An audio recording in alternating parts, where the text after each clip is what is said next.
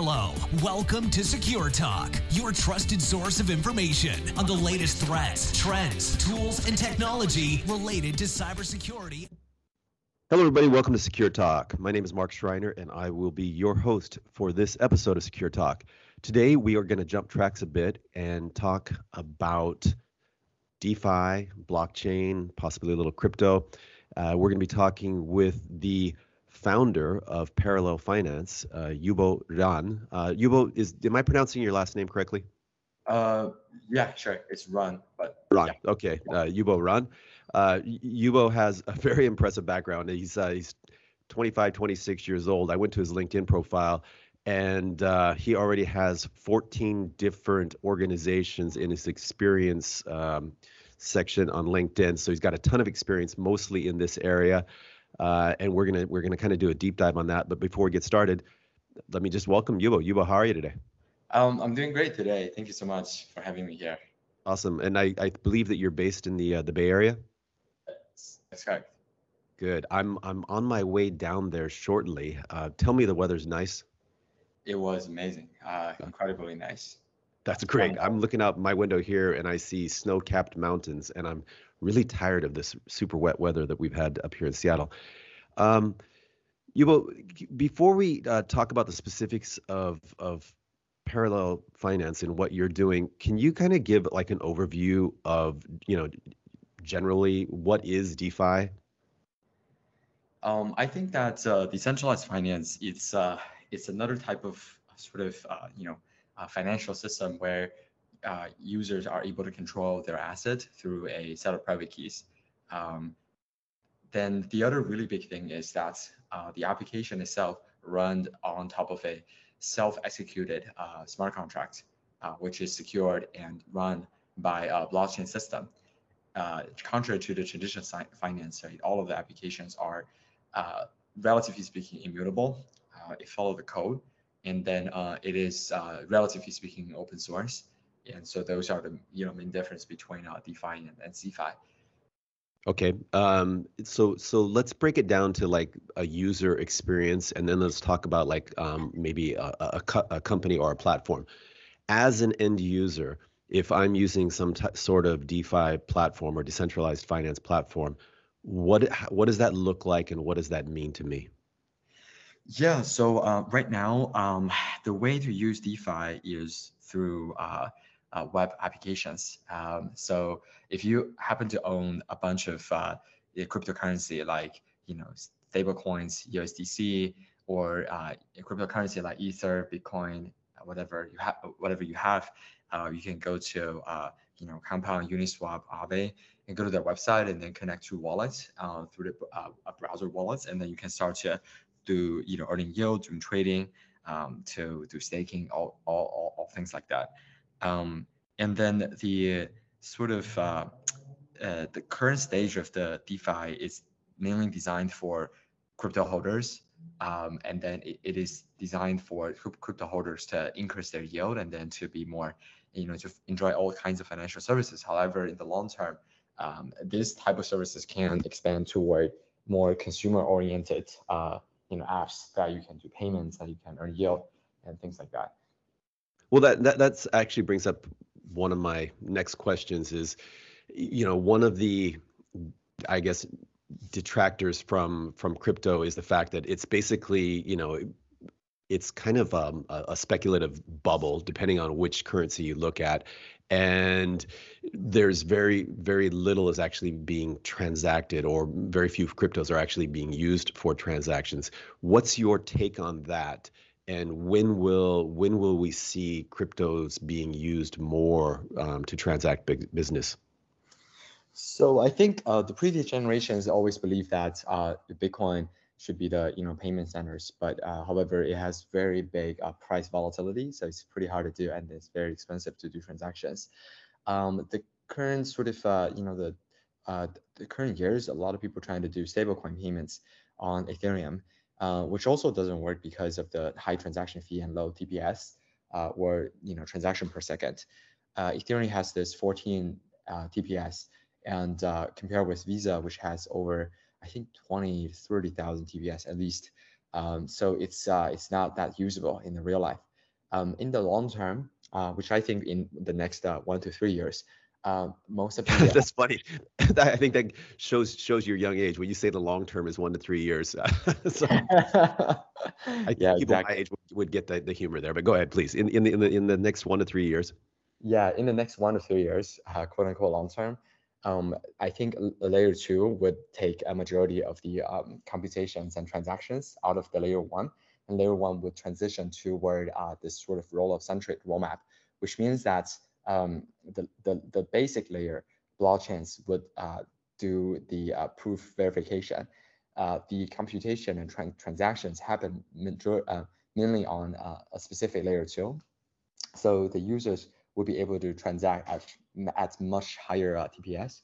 I think some of the major technology can provide anywhere between 2,000 to 20,000 TPS, Hmm. depends on the layer, the base layer shards. You know, that's also happening in 1 to 3 years. Depends on how Ethereum 2 going to scale up with different shards.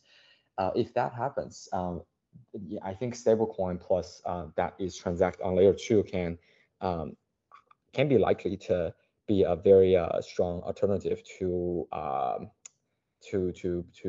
payment, you know, like a network like Visa or Venmo or things like that. It has similar, at least like similar, you know, settlement speed, or even Hmm. faster, and it provides a much better sort of you know, system where it is way more globalized. That is not restricted to any geographic like locations and you know, jurisdiction Now, rules.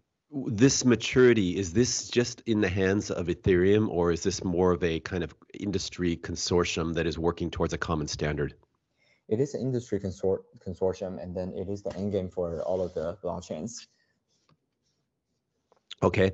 And you mentioned Venmo, for example. Explain to me, because Venmo is relatively mature compared to what you're talking about, that is going to happen in the next couple of years with the Ethereum platform. But what would be my advantage from an end user, and then also, let's just say, for a small to medium sized business, what would be my advantage to using this platform versus something like Venmo uh, in both situations, as an individual and as a business? I'm gonna start with the hard side of the business, which is the merchants, Okay.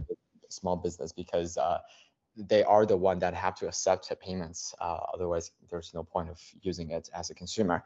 For end business, they care about, especially for Hmm. small size business, they really care about the cost of, The you know, transaction costs, those yeah, those those pesky credit card companies eating into my profits, right?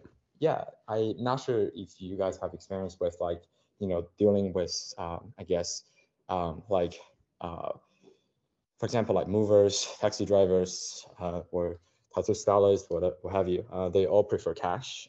Then they really hate this 2%, 3% sort of Visa settlement fee. It actually Right. matters a lot because their profit margin is very low, especially small restaurants as well. And then I think the other one would be really just how to, you know, how can we better engage with my customer? I think Hmm. crypto provided an amazing way to sort of build this community that you know, the customer feel belongs to a specific protocol or products. And so the rising of the NFTs give us an inspiration of a new kinds of way of engaging customers for the small and medium-sized business, where they essentially, so instead of building a art or collectibles, they can issue a utility-based NFT to represent their gift card, to represent their coupons or their VIP status to their customers. And then the owners of those utility NFT would be able to join some sort of you know, groups like on Discord, you know, Reddit or Telegram, what have you, and to better maintain this sort of long-term customer relationship and feel this ownership of, you know, as a already membership versus you know, like the you know, small medium sized business do all the tech themselves. It's complicated. So the last one is obviously like earning yield for a business, because crypto has this amazing way of cutting middlemen. So the yield on most of the, yeah, sort of lending protocols are actually higher than the commercial banks, you know, saving rate, way higher, like 10 times or sometimes 50 times higher. And then the crazy thing is some of them doesn't have credit risk involved. It's all over collateralized loans by other like highly traded cryptos. And then so on the other hand, for consumers, I think the biggest advantage would be obviously like the yield and cashback. So because it's directly connected to DeFi, right? Consumers might be able to earn this native, I don't know, like anywhere from, not financial advice, but I think if we can truly onboard a lot of assets, to the lending protocols, maybe people can earn at least like 5 to 10 times, the yield from a commercial bank. That actually How? Where is that yield coming from? The yield is coming from cutting the banking industry's operation cost. But then what you're saying is the platform provider would provide either a yield or at least the savings. I mean, the savings itself, I'm not going to pay an ATM fee. I'm not going to have monthly banking fees. I'm not going to pay a credit card fee, or my interest rate's going to come down. I get all that. But that's a savings. But are you talking that there's also going to be a yield or a percentage earned by the crypto holder? Yeah, 100%. So as a consumer of using this app, users are able to sort of lend out their unused cash toward a decentralized DeFi lending protocol. And so on the other hand, the borrower have to over collateralize their sort of that position, right, by providing some kinds of asset, right? It could be Bitcoin, could be Ethereum, that is over collateralized by, let's say, 150%, right? There will be an efficient engine to liquidate whenever the asset price drops, they will liquidate to the cash to maintain the sovereignty of the protocol. So there's no credit involved, right? No credit risk involved. But however, commercial bank is more like a black box where they have this sort of reserved minimum reserved ratio, like 5-10%, and then they can just lend out a bunch of money to business where sometimes they are under collateralized, so you don't know exactly if that's going to have any issues happen in the long term. But like sort of DeFi at least is open source, like anyone can see what is on the balance sheet and what is going on, and because it cut it all of the interest rates in between, so the business model, right, for banks are essentially they're taking the interest rate difference between lenders and borrowers. For DeFi, there's no fees like that, right? Even if there is a fee like that, they will be distributing back to the token holders. So I think the higher yield come from this, cutting the middleman, mainly. You just listed off a large number, an impressive list of benefits, and my mind was blown a couple times. One is the whole utility NFTs. I haven't heard of that, and I thought of NFTs as typically, when you take an art, you create a digital artwork and turn it into an FT or something like that. But in terms of there's differing opinions whether that's just a trend that's going to go away, but the way you describe these utility NFTs, I totally can see that in terms of building a community, supporting your local restaurant, etc. I mean, I'd be ready to invest in my favorite places right now. It's just that's brilliant. So thank you for sharing that. The other benefits make sense as well, but let me ask you, how do the platforms, if they're not charging the fees, etc., how do they make money? They usually they have a token, and then there will be a very little fees involved, like a few basis points that is transparent, and then the fee would actually go back to the token holders. So that's kind of how it works. And then usually the platform has way lower operation costs or cost of goods sold, because the blockchain is the execution layer instead of human operation in the bank. The users usually pay transaction fee themselves. Right? Think about this: the user already paid sort of a global network of computer who can make sure that your transactions are correct. So that is already sort of getting the majority of the business done. The bank itself is a ledger of users' balance that you're kind of moving the bits around different accounts. And then if the blockchain can already secure the computational results with the integrity, then users are already paying for that, so that's okay. And then the rest of the cost will be just the founding teams building it, and then maybe their VC's cost or whatever. And I think usually people charge protocol charge either 0 or they charge anywhere from a few basis points to maybe max 20, and then the fees will go back to insurance pool or go back to the token holder eventually. So I guess yeah, there may be some fees, but at the same time, usually the protocols would actually give token to users. Hmm. It's like if you use Apple product, you get Apple stock. That actually encouraged the better loyalty involved. So as an early adopter of the protocol, you got some shares where I'm not sure if it's a good idea to describe this way. A lot of companies want to present themselves as the commodity. So it's like you're getting like an like a commodity from that company that represents some levels of governance, right, and then some levels of economics, right. And Sure. so yeah, even if they charge some money, eventually go back to benefit the user. Yeah, I mean, I don't know if that's the right word either, but like up here we have REI Co-op, right? And if you shop at REI, then you get credit at the end of the year for your purchase that you made, which makes you want to go back and spend more money. And yeah, anyway, hey, I one little comment and then a question, and then I want to dig deeper into to parallel finance. But I'm not a big fan of traditional finance, and you use the expression CeFi. I'm assuming that refers to some type of centralized finance, or what is CeFi? Yeah, centralized finance. Centralized finance. Okay, so and I just a recent story. I had a retirement account, a 401k that I had been sitting for a while, and I wanted to get that money and enroll it into a rollover IRA. So the process goes like this.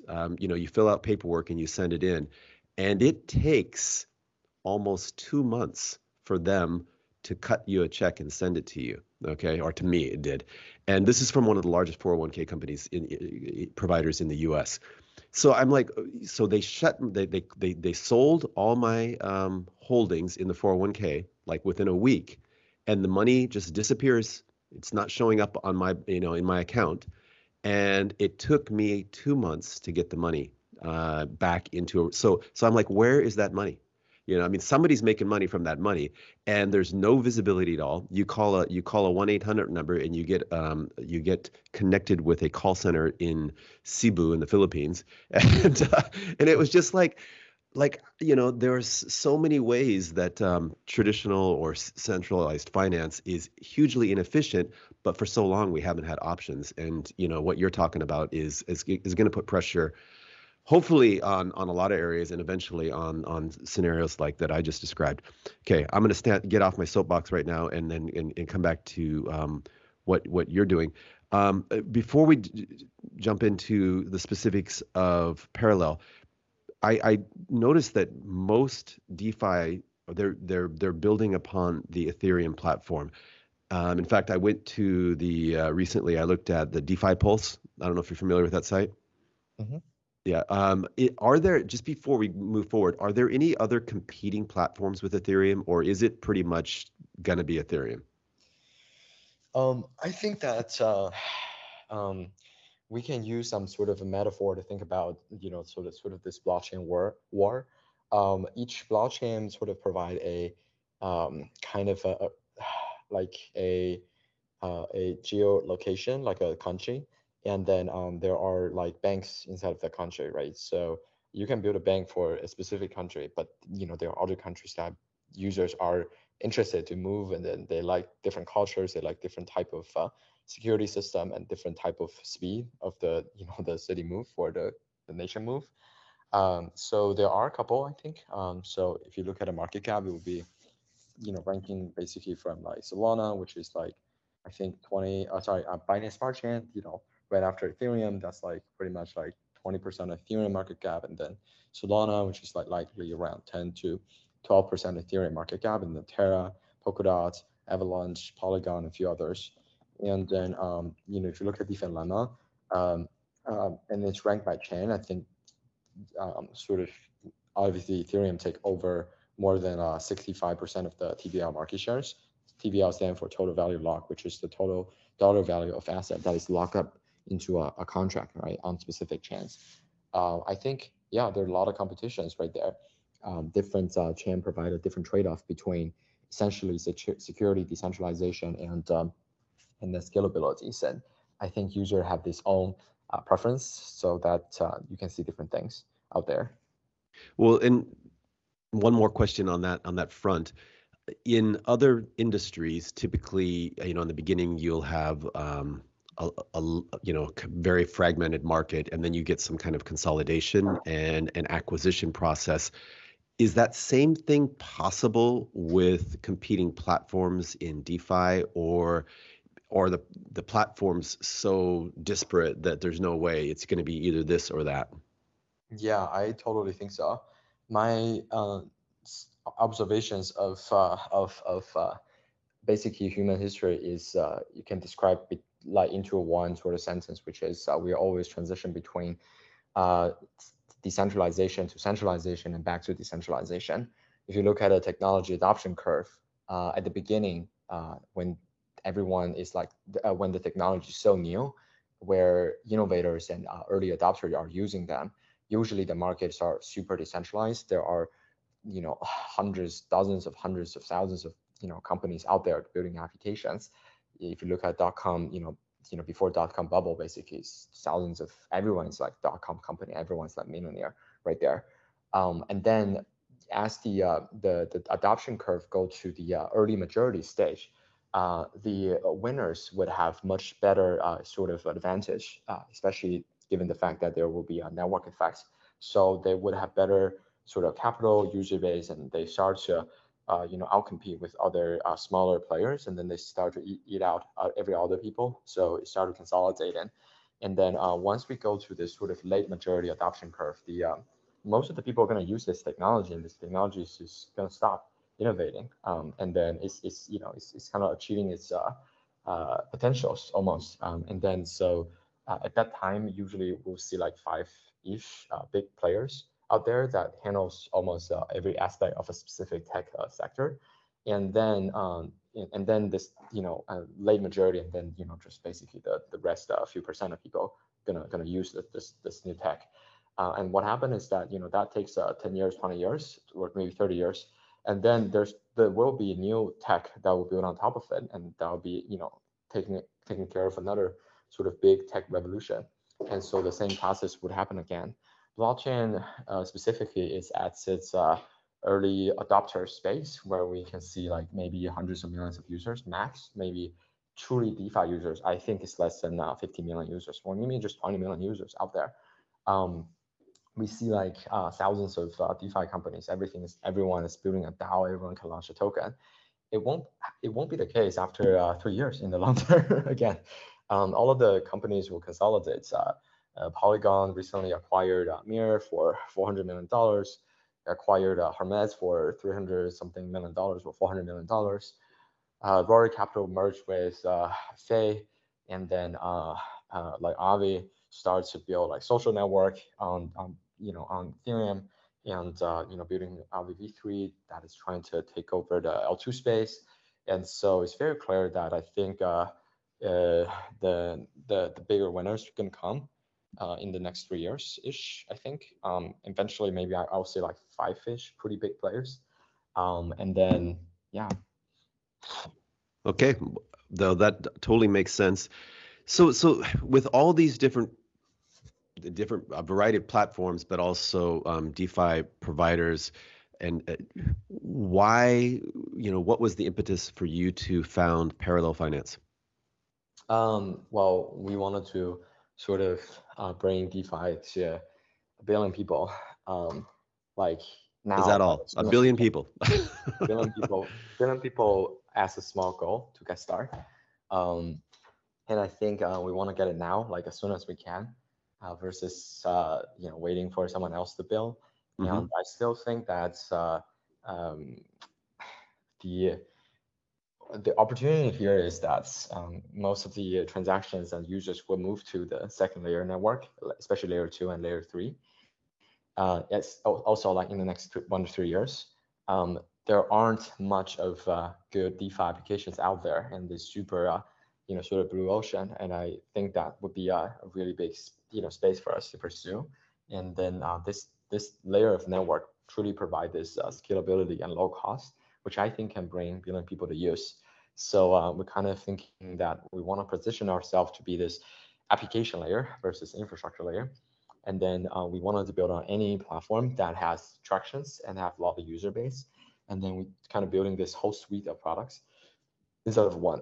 Usually a company build one, we build a combination of the basic primitive protocols, such as like lending protocols, staking protocols, trading, and all things like that. Those are like major demand, the big demands for users. And So are you going to be providing services directly to users, or are you going to you're building these, for lack of a better word, modules or protocols, and then licensing them to other organizations to deal with consumers or businesses? we want to build both. Okay. We really like these sort of Apple approach. It's end-to-end control. I also think that the second model works. It's more like a Microsoft approach where you build like maybe software and you license out for all the hardware makers. Either one works. It's you have to choose a path and go really deep into it. Okay. So where are you at right now in terms of going to market with any of your apps or your suite of services? Yeah. So we are currently having around 155,000 users, and then we have around $600 million capital using our platform, and we are the number one DeFi provider in the Polkadot space. And then we compare with the goal of bringing DeFi to 1 billion people, we still need basically 10,000 times our user base and potentially 10,000 times the asset, the TVL as well. It's a small step, and then we plan to start to build applications, especially DeFi's, on layer 2s, and then like prepare a bit earlier on ETH. But we also like looking forward to a bunch of other alternative sort of layer 1s. Okay, Yeah. so before you go too far, first off, could you explain what the Polkadot quote unquote space is? And then let's go back to those 155,000 users that you have. What are they actually doing? So Polkadot is a layer 0, where people can build a layer 1s on top of Polkadot. It's a framework of building a blockchain, and it is currently a top 10 coins globally, and then it has a pretty amazing founder's background. So the former co-founder and CTO of Ethereum built Polkadot, and then it has amazing technology, sort of stack that it provides. And so it's essentially, it's also similar to the smart contract platform, but it's one level deeper. For the second question, the current 155,000, or maybe right now it's like 165,000 users, they are essentially doing something called auction loan, which is one aspect of the core DeFi protocols that we offer, where user can sort of stake their dots for over 2 years in exchange for some the participation of a specific pair chance token rights. And then we also provide the derivative toward this locked dot so that they can do trade, borrow, lending, and all things like that, and leverage as well. So yeah, we also estimate that the numbers of users and then the tractions will grow, double or triple once we launch the core set of protocols on Polkadot, which is essentially the combinations of lending protocol plus the trading protocol plus another staking protocol, all combined. So that would be a big thing Q1 for this year for us. Excellent. And apologies, but I'm not as well versed on crypto blockchain or any of this, not even near as well versed as you are. And I think some people in our audience probably are similar to me. Explain in layman's terms, what these 155,000 people are, what are they doing? Like, how do they sign up for the platform, and how do they actually use it? Yeah, it's super simple. They just need to download the wallets, Polkadot.js, and if they have some dots, then they can start to connect their wallet on their web app, and they can start to use. I think the app is very straightforward, and so they basically can put their Polkadot coins. Is that what I Mhm. call it? Yeah, into your wallet, to the Parallel Finance wallet, but it's actually their wallet, right? And Mhm. then they can use it to transact. Correct. Yes. Yes. Okay, got All you. kind of Okay. things. Yeah. And why your wallet or the Parallel Finance wallet versus some other wallet? So wallet technically just a uh, introduction middle layer between our app. We do not own the wallets. Anyone can build any kinds of wallets, open source. Hmm. The app that we built is this backend protocol where people can do like borrow and lending, which is Yeah. essentially Okay. this autonomous like driving banks Hmm. plus like autonomous driving robot advisory plus like this autonomous driving Nasdaq kind of thing. So Okay. Well, I'm gonna be your 150,001 registered user after we get off this call. I'm curious how it looks.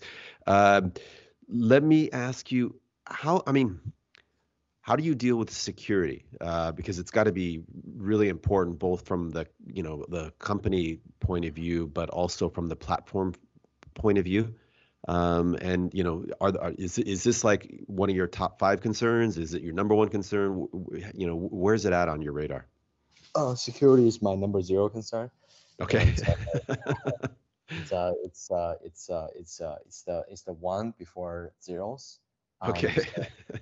So basically, without a security, there isn't anything valuable to the platform, and um, typically, I think 5 to 10% asset have been hacked before in any DeFi protocols. I think there are around 200 billion worth of dollars that is using DeFi's in total, including derivatives. And then I think I don't know, like the current data, maybe at least like over billions of dollars has been hacked, or a couple $1 billion hacked. So I think few percent has been hacked. Uh, Eventually, this number going to go down. At the beginning of the industry, I think it will be remain like 5 to 10% as the industry standard, like kind of the average data. Um, we try to make sure that it's going to be zero on our platform.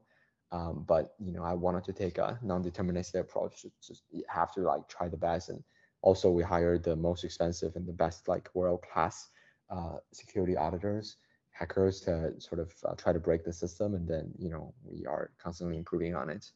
So yeah. Okay. And does your app have some type of authenticator or second factor authentication baked into it, or?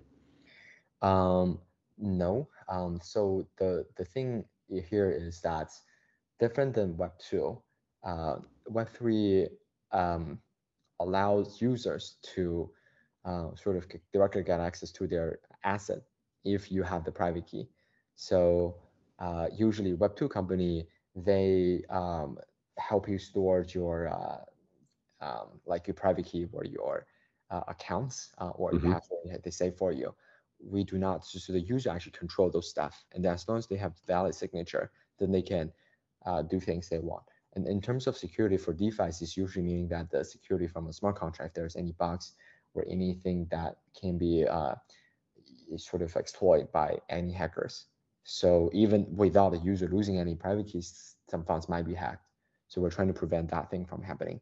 But if the user lose their key themselves, right now it's impossible to recover.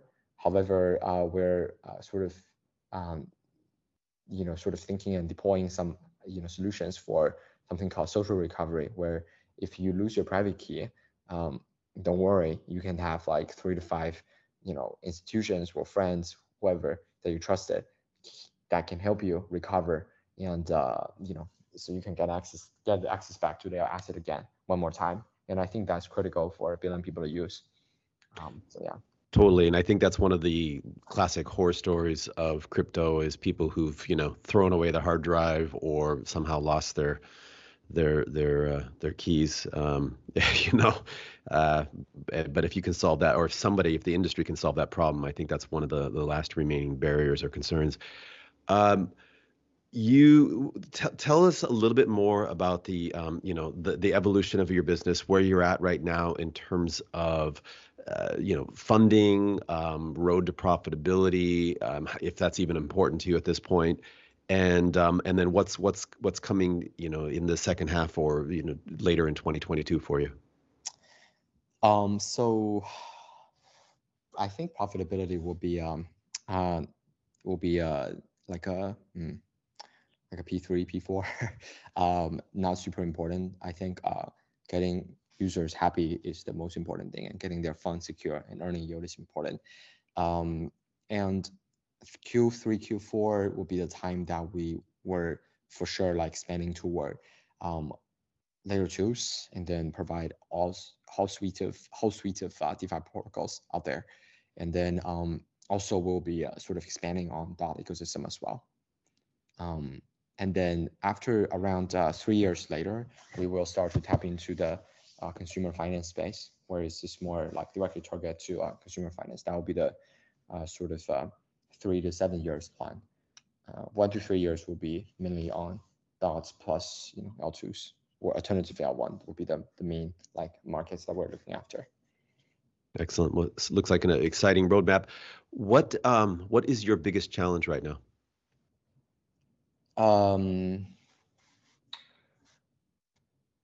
I think it would be something related to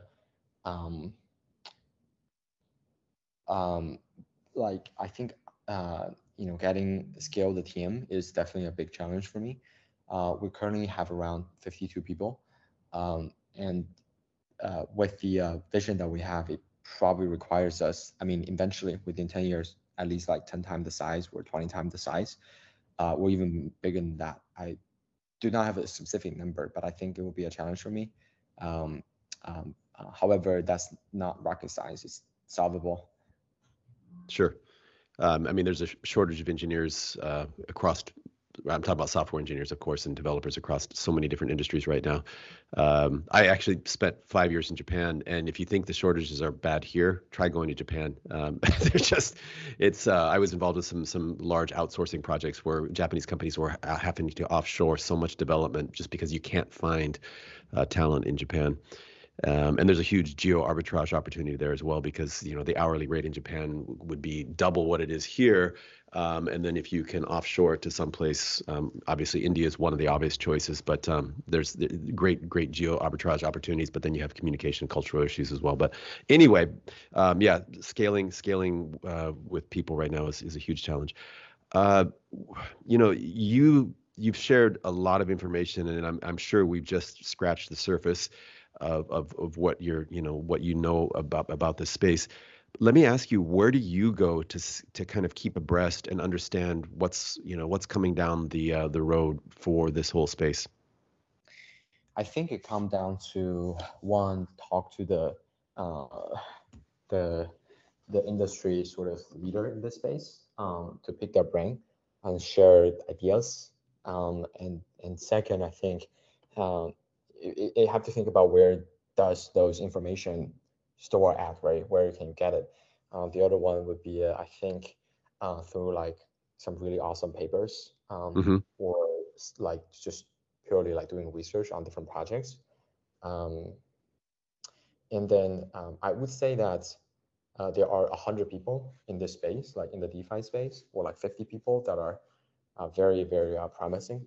And I think that if you can follow them on all of the social platforms, and or better to just chat with them in person, and I think you have like all of the latest condensed and processed sort of insights into the space. And at the same time, there are a lot of really, as I said, like a lot of really good paper out there.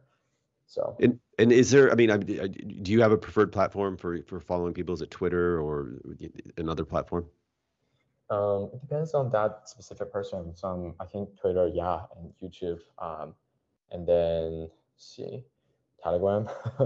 Okay. Yeah. Or honestly, just go to events and chat with them. It would be helpful. Cool. By the way, do you watch the All In podcast? Are you familiar with that? All In podcast. The All In podcast. Yeah, it's. I heard about it.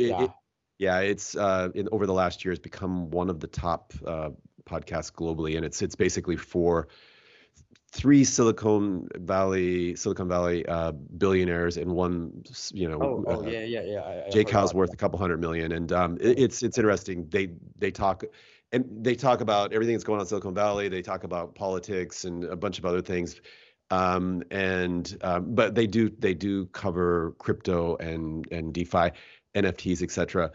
Definitely not a deep dive, but they have some quite high level kind of opinions. So it might be worth you kind of just pulling up their episodes where they do like a year-end predictions and things like that, and it's interesting.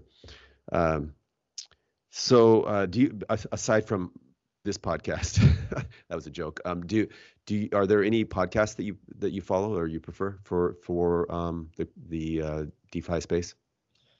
DeFi space, if you look at podcasts, I think I think Bankless is pretty cool.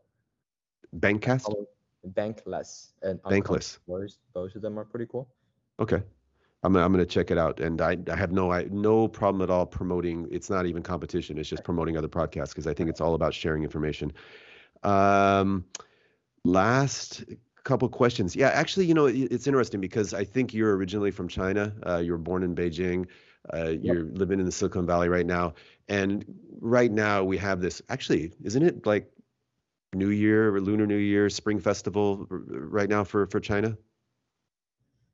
Correct. Possibly. Okay. So, but there's this interesting dynamic right now between the U.S. and China, and there's also kind of a different approach that China's taking a different approach in terms of how it's going to manage or kind of monitor crypto and DeFi and blockchain. Is that on your radar at all, or do you focus on like the U.S. ecosystem only, or Western ecosystem, or do you take a global look at things, or what is your take on that? I started to build fintech stuff like back in when I was in high school in 2014-ish in China, and I like see clearly. Actually, I witnessed the transition from cash to cashless payments, like basically from Visa cash directly to like Alipay, WeChat Pay. So I think specifically the Eastern culture, especially in China, has always been very top-down approach. If the top-down decided that we wanted to go cashless, and then it would support everything, and then the transition can happen within months or even within like 2 to 3 months. I still remember how fast it happens. It just like almost, I think maybe like 2-3 months, and suddenly everyone stopped using cards and stopped using cash, and everyone started to like scan QR code. That's how fast it can be. Like the whole whole country. This is like blow my mind at that time. And blockchain, on the other hand, I think is not the favorite baby for for probably for Chinese government. I think it is very hard to be because of the currency control and some other sort of differences here. However, I do see that they are going to publish. Actually, they had already pushed the CBDC out of a couple cities in southern China. It's been running really smooth on your phone. You can just pay each other instantly fast, and I think in China the blockchain DeFi landscape is probably not going to call DeFi. It's going to call like CE DeFi, like C DeFi, like a centralized DeFi, or more like a CCP DeFi, where it's customized, right? It's, sure. It have to be like this way. And then I think we have to think about this. People really care about decentralization. Like, is that really the most concern? Or if it's not, then like people are kind of okay with like, even if there's a central point of control. I think if the users are fine, and I think it's probably going to be very different landscape. Yeah, I might agree with you that I actually users anywhere, they just want better service, lower fees, safer transactions, right? I mean, and what you call it and what's really going on behind the scenes. I don't know I'm sure there's some ideologues that really care, but for your typical consumer, I think you're right, and especially in China. I mean, it's interesting. I lived in Asia off and on for about 20 years, and I've been doing business in China for most of that time. Mm. Never lived there. Lived in Hong Kong, Taiwan, so on. And when I would go to China, and from the outside looking in, you would say, "Oh, well, there's the Great Firewall, and people are controlled by the government, and sometimes the word oppressed would come up and things like that. But when you go there, I don't get that feeling. I think that people like anywhere, sometimes they resent what their government does, but for the most part, people just move on and they're like, hey man, things are getting better in China. They're way better now than they've ever been in terms, well, I'd say ever, but yeah, probably ever. Yeah. And yeah, I mean, is it perfect? No, but for your average person, at least and I was always on the big coastal cities. For your average person in the big coastal cities, people were pretty darn optimistic and it seemed to be okay. And the amount of innovation that you come up with, if you look at things like WeChat, the innovation on that platform and all you mentioned Alipay, for example, and Alibaba's platforms, and how many different directions it's gone is really amazing. Yeah, it's pretty impressive. And sometimes I even question myself, would China need DeFi at all? Because people use WeChat Pay and Alipay, it has you can earn yield easily. You can pay people with almost like instant payments, right? It's not like Visa card. And I'm sure that the fee between merchants and consumers are extremely low. And from security standpoint, it should be pretty safe. And then it also has a bunch of functionality where you can use WeChat Alipay to pay utilities, pay almost everything. That's amazing? Yeah, I remember it was a few years ago when they announced that people were doing their Lunar New Year or Spring Festival, whatever you call it these days, their gifts to their friends via I think it was Alipay or maybe it was WeChat, I don't remember, but it's just it's so cool, Yeah, the airdrop money, China has been airdrop money to users since maybe 2014, 2015, when we watch the show every year, the Lunar New Year shows, and they will literally send hundreds of millions of dollars to users directly to the lucky users who somehow participate. And they've been doing airdrop for a while. I feel like all of the DeFi stuff, at least from ideology is different, but then the consumer benefits have had already achieved. So I kind of question myself, okay, if CBDC is going to push out and then if they have all of the functionalities involved, then would we still need it? Would China still need a DeFi anymore? And then if it needed it, then the question is if it's going to happen or not, right? Maybe the first question is if it's needed or not. Right. I feel like the marginal benefit is very low. It's like China has already been on the layer 2. It's just WeChat layer 2 or Alipay layer 2. And then maybe here we're still sort of directly interacting with Visa and banks, which is kind of very old. So yeah. And very annoying. Dude, I mean, the credit card companies, I did my last little rant, I recently signed up for a new credit card. I'm in a store and they're like, well, if you get our credit card, we'll take, I forget what it was, 20% off my purchase or something. And it was a sizable purchase. So I was like, yeah, give me the card. And then they didn't send the statement. And so my first payment was late. And what did they do? They dinged me a late charge. So of course I canceled the card, but it's just kind of like, come on, people, man, there's got to be a better way. Yeah, that's crazy. I've been losing my credit card for in the last few years. Every year I accidentally lose one card. And just pain in the ass for sure. It's not secure. It basically means that your private key is written on your wallets, right? People can read it, they can steal money. It's crazy. Exactly, and you don't even have to lose your card with the scanning technology. I mean, every time you put your card into an ATM or when you're buying gas, whatever, if they've got a scanner in there, they can get the chips. The chip supposedly works around that. But anyway, hey, Yubo, I've really enjoyed this conversation. This has gone almost double the length of our typical episode, and we've covered a lot of ground, and I'm sure we could go a lot farther. But I really appreciate you taking time. I'm going to be downloading your app if I can figure out how to do that, which should be able to do. And wish you and your team an amazing 2022. Yeah, thank you so much. Hello, welcome to Secure Talk, your trusted source of information on the latest threats, trends, tools, and technology related to cybersecurity and compliance.